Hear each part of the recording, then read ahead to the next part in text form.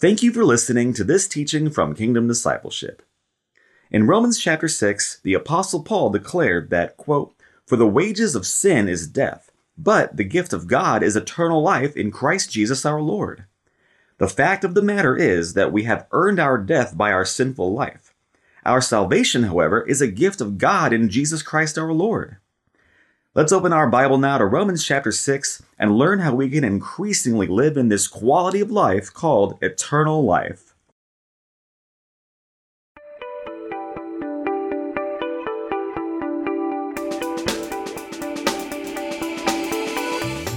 Well, good morning and welcome to another teaching. It is a Wednesday morning here in Texas, and hopefully y'all are loving on Jesus and spending time with Jesus, growing to know him, growing to love him, growing to obey him, growing to walk with him, growing to think about Jesus, growing to just to have your mind and thoughts more concerned and on Jesus. Jesus is the meaning of life.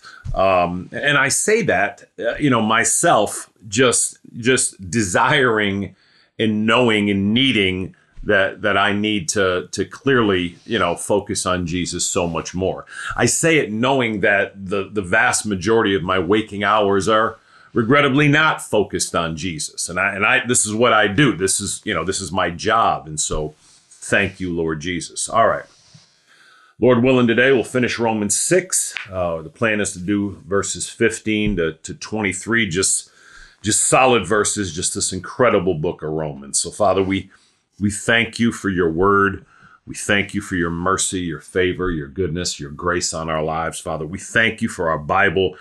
We thank you for this book of Romans. We thank you for chapter 6, Father. We thank you for the revelation, the insight, Lord, that you've given us, the understanding into who you are, into your will, into your ways, Father. We just thank you for your mercy on our lives.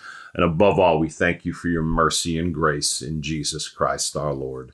Lord Jesus, we worship you. We thank you today. We praise you today, our only Savior, our only Master, our only Lord, our only King. Holy Spirit, we ask you to lead us and guide us now as we open your word. We ask you to give us eyes that see, ears that hear, hearts that understand. And I want to continue now, Father, to ask for your mercy and healing and provision in my mother in the hospital. Father, I ask you to be with her. I ask you to comfort her. I ask you to reveal yourself to her, Father.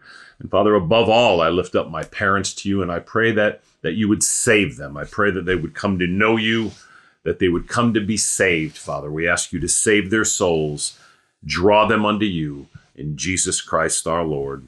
Amen and amen. Thank you, Lord Jesus. All right, Romans 6, 15 to 23. What then? Shall we sin because we are not under law but under grace? By no means. Don't you know that when you offer yourselves to someone to obey him as slaves, you are slaves to the one whom you obey? Whether you are slaves to sin, which leads to death, or to obedience, which leads to righteousness. But thanks be to God that, though you used to be slaves to sin, you wholeheartedly obeyed the form of teaching to which you were entrusted. You have been set free from sin and have become slaves to righteousness. I put this in human terms because you are weak in your natural selves.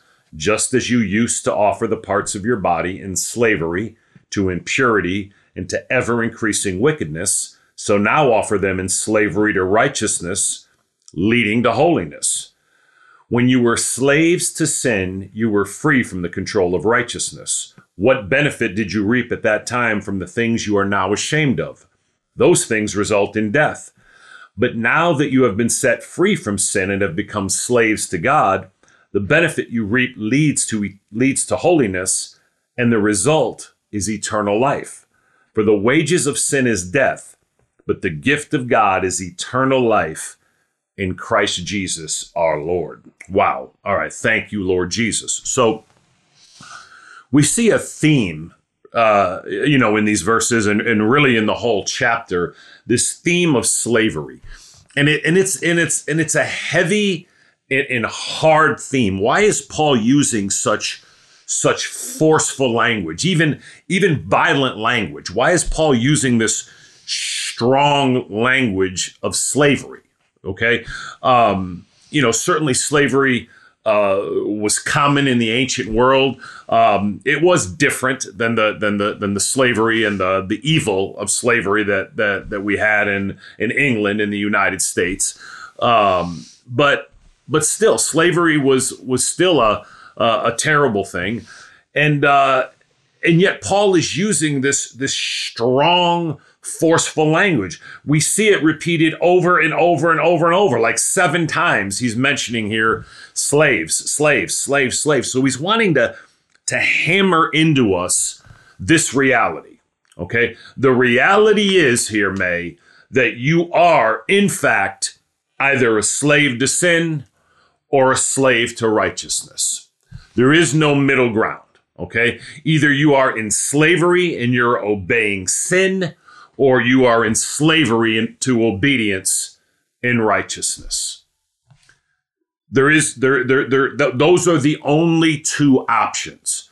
There is no middle ground. I was talking to the guys yesterday in Bible study, and we talked about how even as believers and disciples of Jesus, right, Nathan, we often seem to try to live in this middle ground, right, where we know we want to grow in our obedience to Jesus, but at the same time, we still tolerate, sin in our lives, sin in our thoughts, sin in our words, and sin in our actions.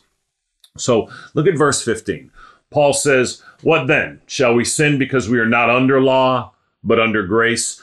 So Paul has just explained to them that, that they're not under the law, they're not made right by the law. They cannot be saved by the law. You can't even be made more like Jesus, right, Jason, by the law. We're not even sanctified by the law. All this happens by the grace of our Heavenly Father. It all happens by the grace of God in Jesus Christ our Lord, right? What then? Shall we sin because we're not under law but under grace? By no means. That's verse 15, right, Corinne?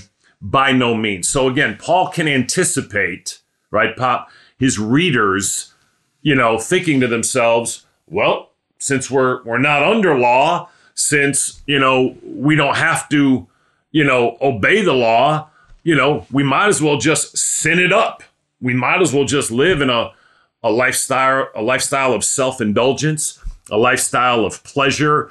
We might as well just do whatever feels good. And since we're not under law, we might as well just go on sinning. And again, Paul in very forceful terms says, by no means. Okay. It's a ridiculous thought. And it is one of the great fears, as I've said before, of many in the church. One of the great fears of God's grace, embracing God's grace. And remember, grace is his unmerited favor to us regarding salvation. It is also his empowering to us. God's grace not only saves us, but it empowers us to walk out the Christian life.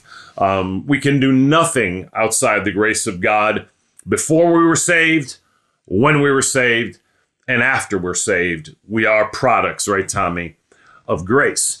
But one of the great fears of really walking in the grace of God for much of the church and Christians over the centuries is that, well, if we just allow people to say grace, grace, grace, then they're going to live a life of sin, sin, sin. So the natural human tendency that many fear, again, throughout the centuries in the church, is that this preaching of grace is just going to embolden people to sin more. Someone who's truly in Jesus Christ, someone who has received Jesus Christ as their Lord and Savior, truly understanding what he's done for them, truly understanding that Jesus became a human man for you.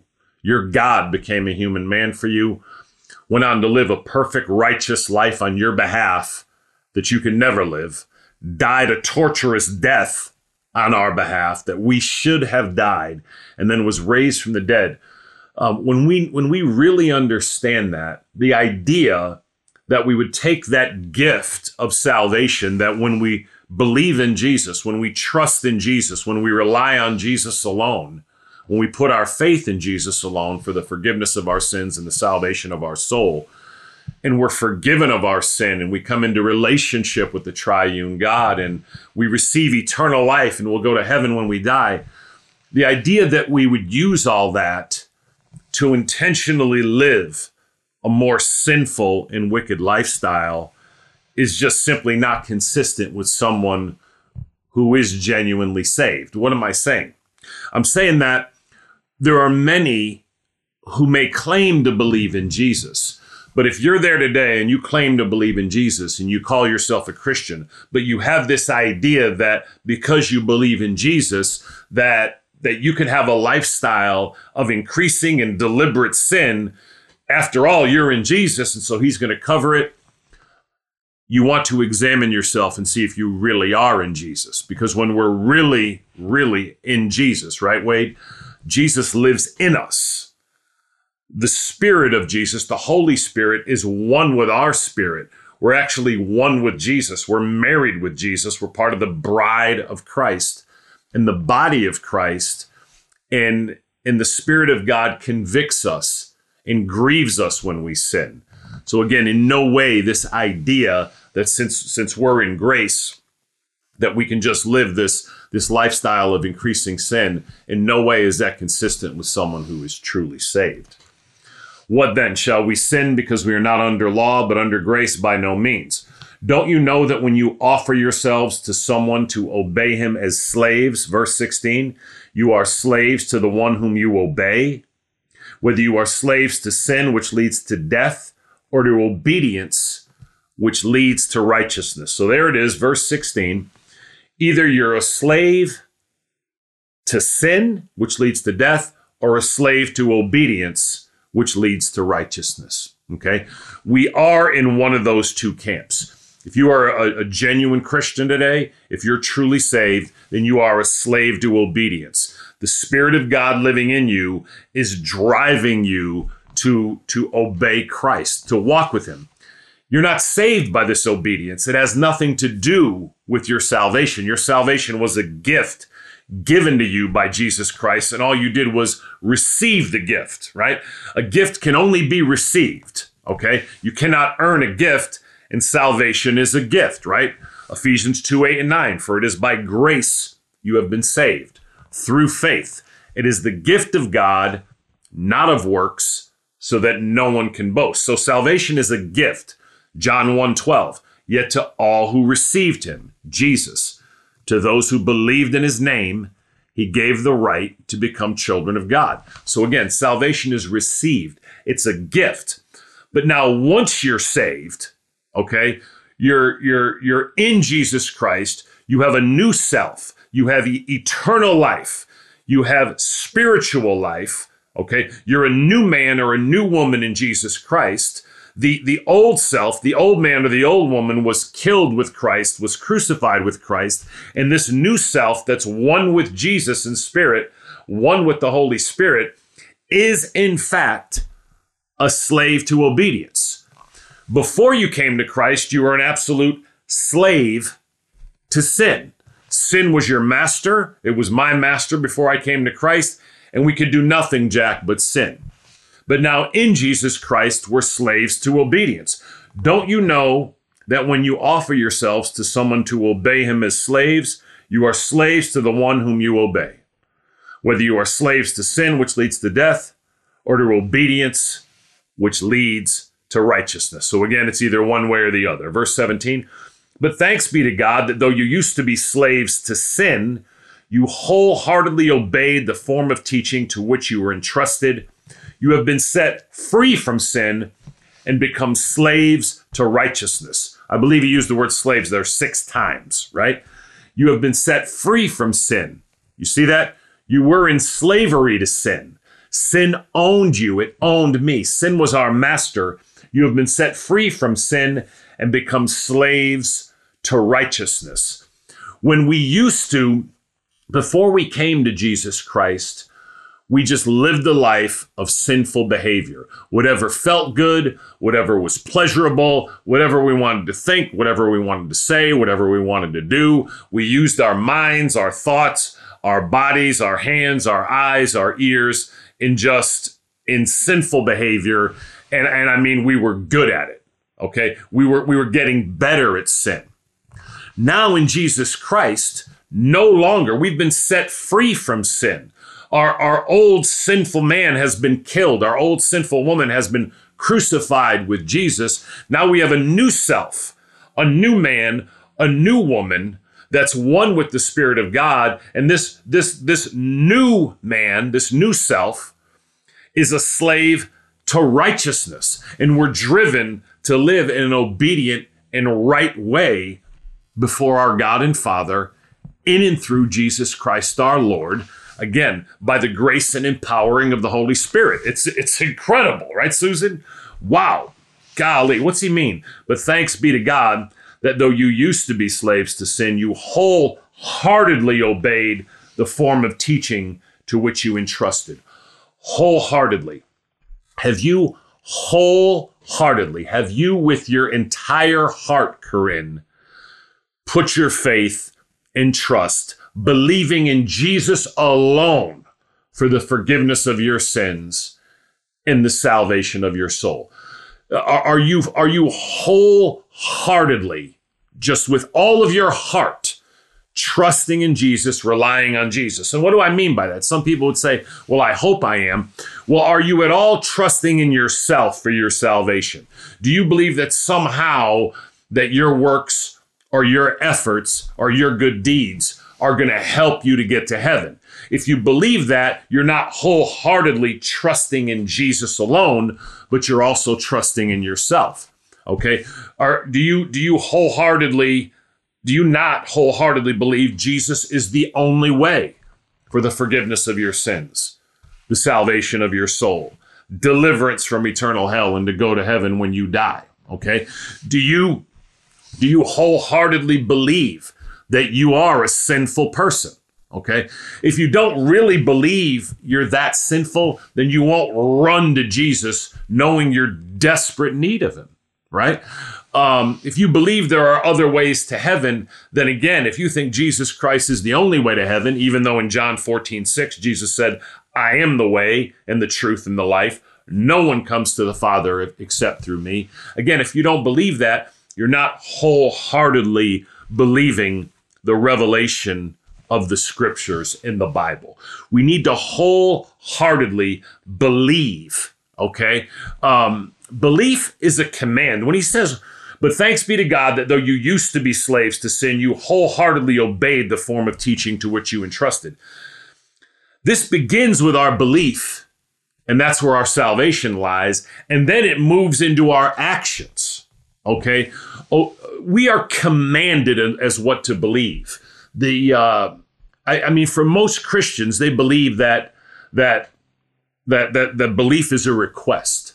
The Bible commands us not only what to do, but it commands us for what to believe. That's why we cannot have a world without the Bible. The Bible is our handbook, and it commands us not only everything we're to do, but everything we're to believe. Not only on how we're to live, but how we're to think and what we're to believe. So to wholeheartedly obey the form of teaching to which you were entrusted is to, first of all, wholeheartedly believe what the Bible teaches about Jesus and our need for Jesus. That we are completely and totally sinful, that we need a Savior, and we are not it. That without Jesus, we are hopeless, helpless, desperate, headed to hell, under the wrath of God. But that in Jesus Christ, that our God became a human man for us, lived a perfect righteous life on our behalf, died a torturous death on our behalf, and has been raised from the dead. And when we put our faith and trust and reliance in Jesus alone, when we believe in him and receive him as our Lord and Savior, all of our sin is credited to Jesus at the cross. He pays our entire sin debt, past, present, and future sin. And that perfect righteous life that he lived is credited to us. It's incredible. Now, once we've received Jesus, we ought to have a heart to wholeheartedly live a life in slavery to obedience, in slavery to righteousness. Okay? We talked about verse 18. You've been set free from sin and have become slaves to righteousness. Look at verse 19. So Paul's going to kind of back up here. He realizes he's used extremely forceful language, this language of slavery, which is a sensitive topic, right? So why use such strong language? Look at verse 19. I put this in human terms because you are weak in your natural selves. Okay, so Paul is basically saying, listen, I know I've been heavy-handed here. I put this in human terms, the human terms of slavery. I put this in human terms because you are weak in your natural selves. Just as you used to offer the parts of your body in slavery to impurity and to ever-increasing wickedness, so now offer them in slavery to righteousness, leading to holiness. Before you gave your life to Christ, okay, before you became a Christian, you absolutely used to offer the parts of your body, verse 19, in slavery to impurity and to ever increasing wickedness. That's a heavy statement, okay? So someone who is not in Christ, okay, and I understand this is harsh language, we're just teaching the scripture, okay? We do this, we have this as a mercy to us to believe it. I put this in human terms because you are weak in your natural selves.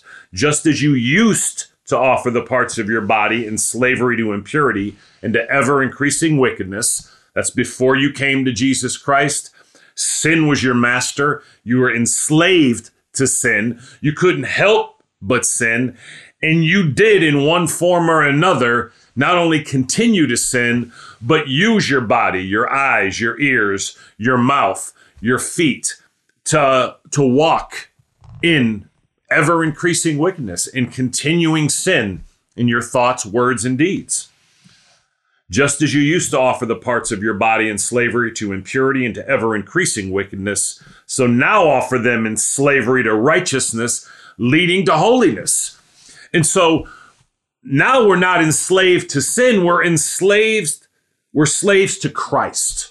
Okay, Jesus is our master now. Jesus is our owner. Jesus redeemed us. The word redemption means to be purchased or to be bought back. We were purchased out of slavery into sin, and it was Jesus who paid for us. He paid for us, Stephen, with his life, death, and resurrection. We are property of Jesus Christ. And now as his property, we're slaves to him, and we need to, so now offer the parts of our body. So now offer them in slavery to righteousness, leading to holiness. So now you want to use your eyes and what you look at and what you take in. You want to use your mind. You want to use your ears for obedience, into righteousness, and to live and to do what's right.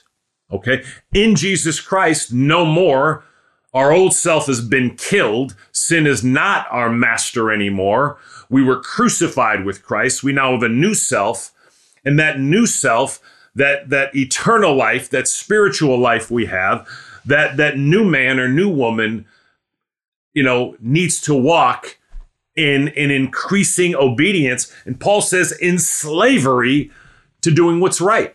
Just like we used to walk in slavery to doing what's wrong, now we need to be slaves to increasingly doing what's right. Again, I can't emphasize enough, this doesn't have anything to do with saving us or helping us get saved. This isn't about having our sins forgiven or going to heaven. It doesn't even help us do that. This is the result of what it means to be saved and to walk a life of obedience as a disciple of Jesus Christ. None of us do this perfectly. Again, I'd have to take a vacation day, as I've said, to tell you the things I need to improve in the areas of my life that are out of place. I can just be very impatient. I can be frustrated. I can be irritated.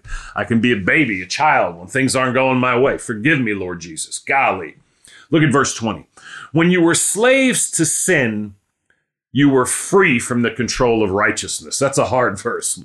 Verse 20. When you were slaves to sin, before you gave your life to Jesus Christ, when you were slaves to sin, you see the language, you were in fact a slave to sin. If you're not genuinely in Jesus Christ today, sin is your master. When you were slaves to sin, you were free from the control of righteousness. It's kind of a harsh statement, right?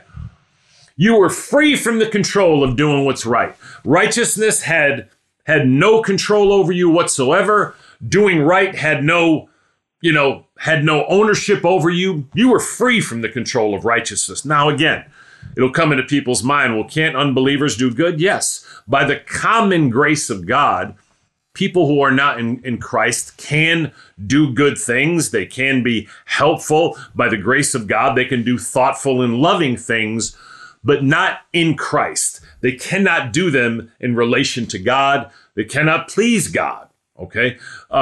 It's only in Jesus Christ that we become spiritually alive. And in that place, God the Father becomes our heavenly Father. And now we live a life in relationship with him. So before we come to Christ, we can do good things by the common grace of God, but we can't do anything good in relation to our triune God. That can only be done in and through Jesus Christ our Lord.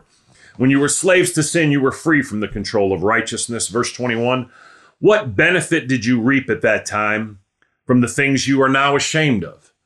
Those things result in death. As Christians, we ought to be able to think back on our life and I may have to think back from yesterday, but when we think back over the years, we ought to see a growth in holiness, a growth in obedience, a growth in righteousness as disciples of Jesus Christ. Again, this has nothing to do pertaining to going to heaven or being saved, but as Christians with Jesus living in us, having eternal life, being children of God our Father, the new self, there ought to be a growth in your sanctification. There ought to be a growth in becoming more and more like Jesus. And I certainly see that the growth in my life. It's not anywhere near where I'd like it to be, but I can see this growth.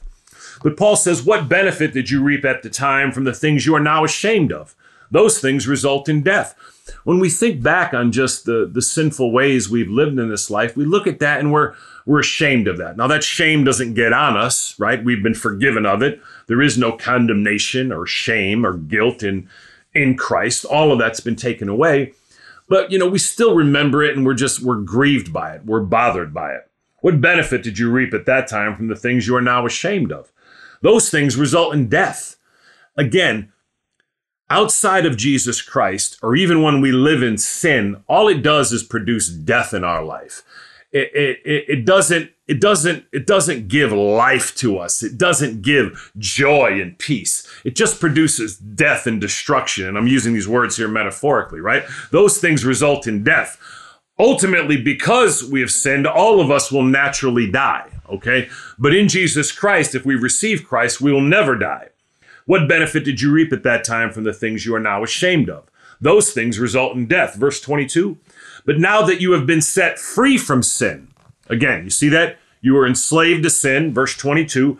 But now that you have been set free from sin, when you receive Christ as Savior, and have become slaves to God, okay? Remember, you used to be a slave to sin.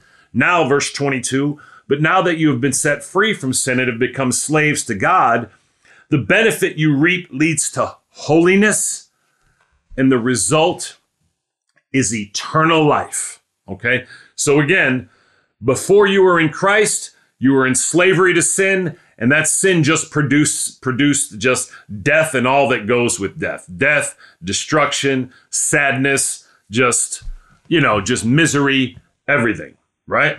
But now that you've been set free from sin, verse 22, and have become slaves to God, the benefit you reap leads to holiness, and the result is eternal life.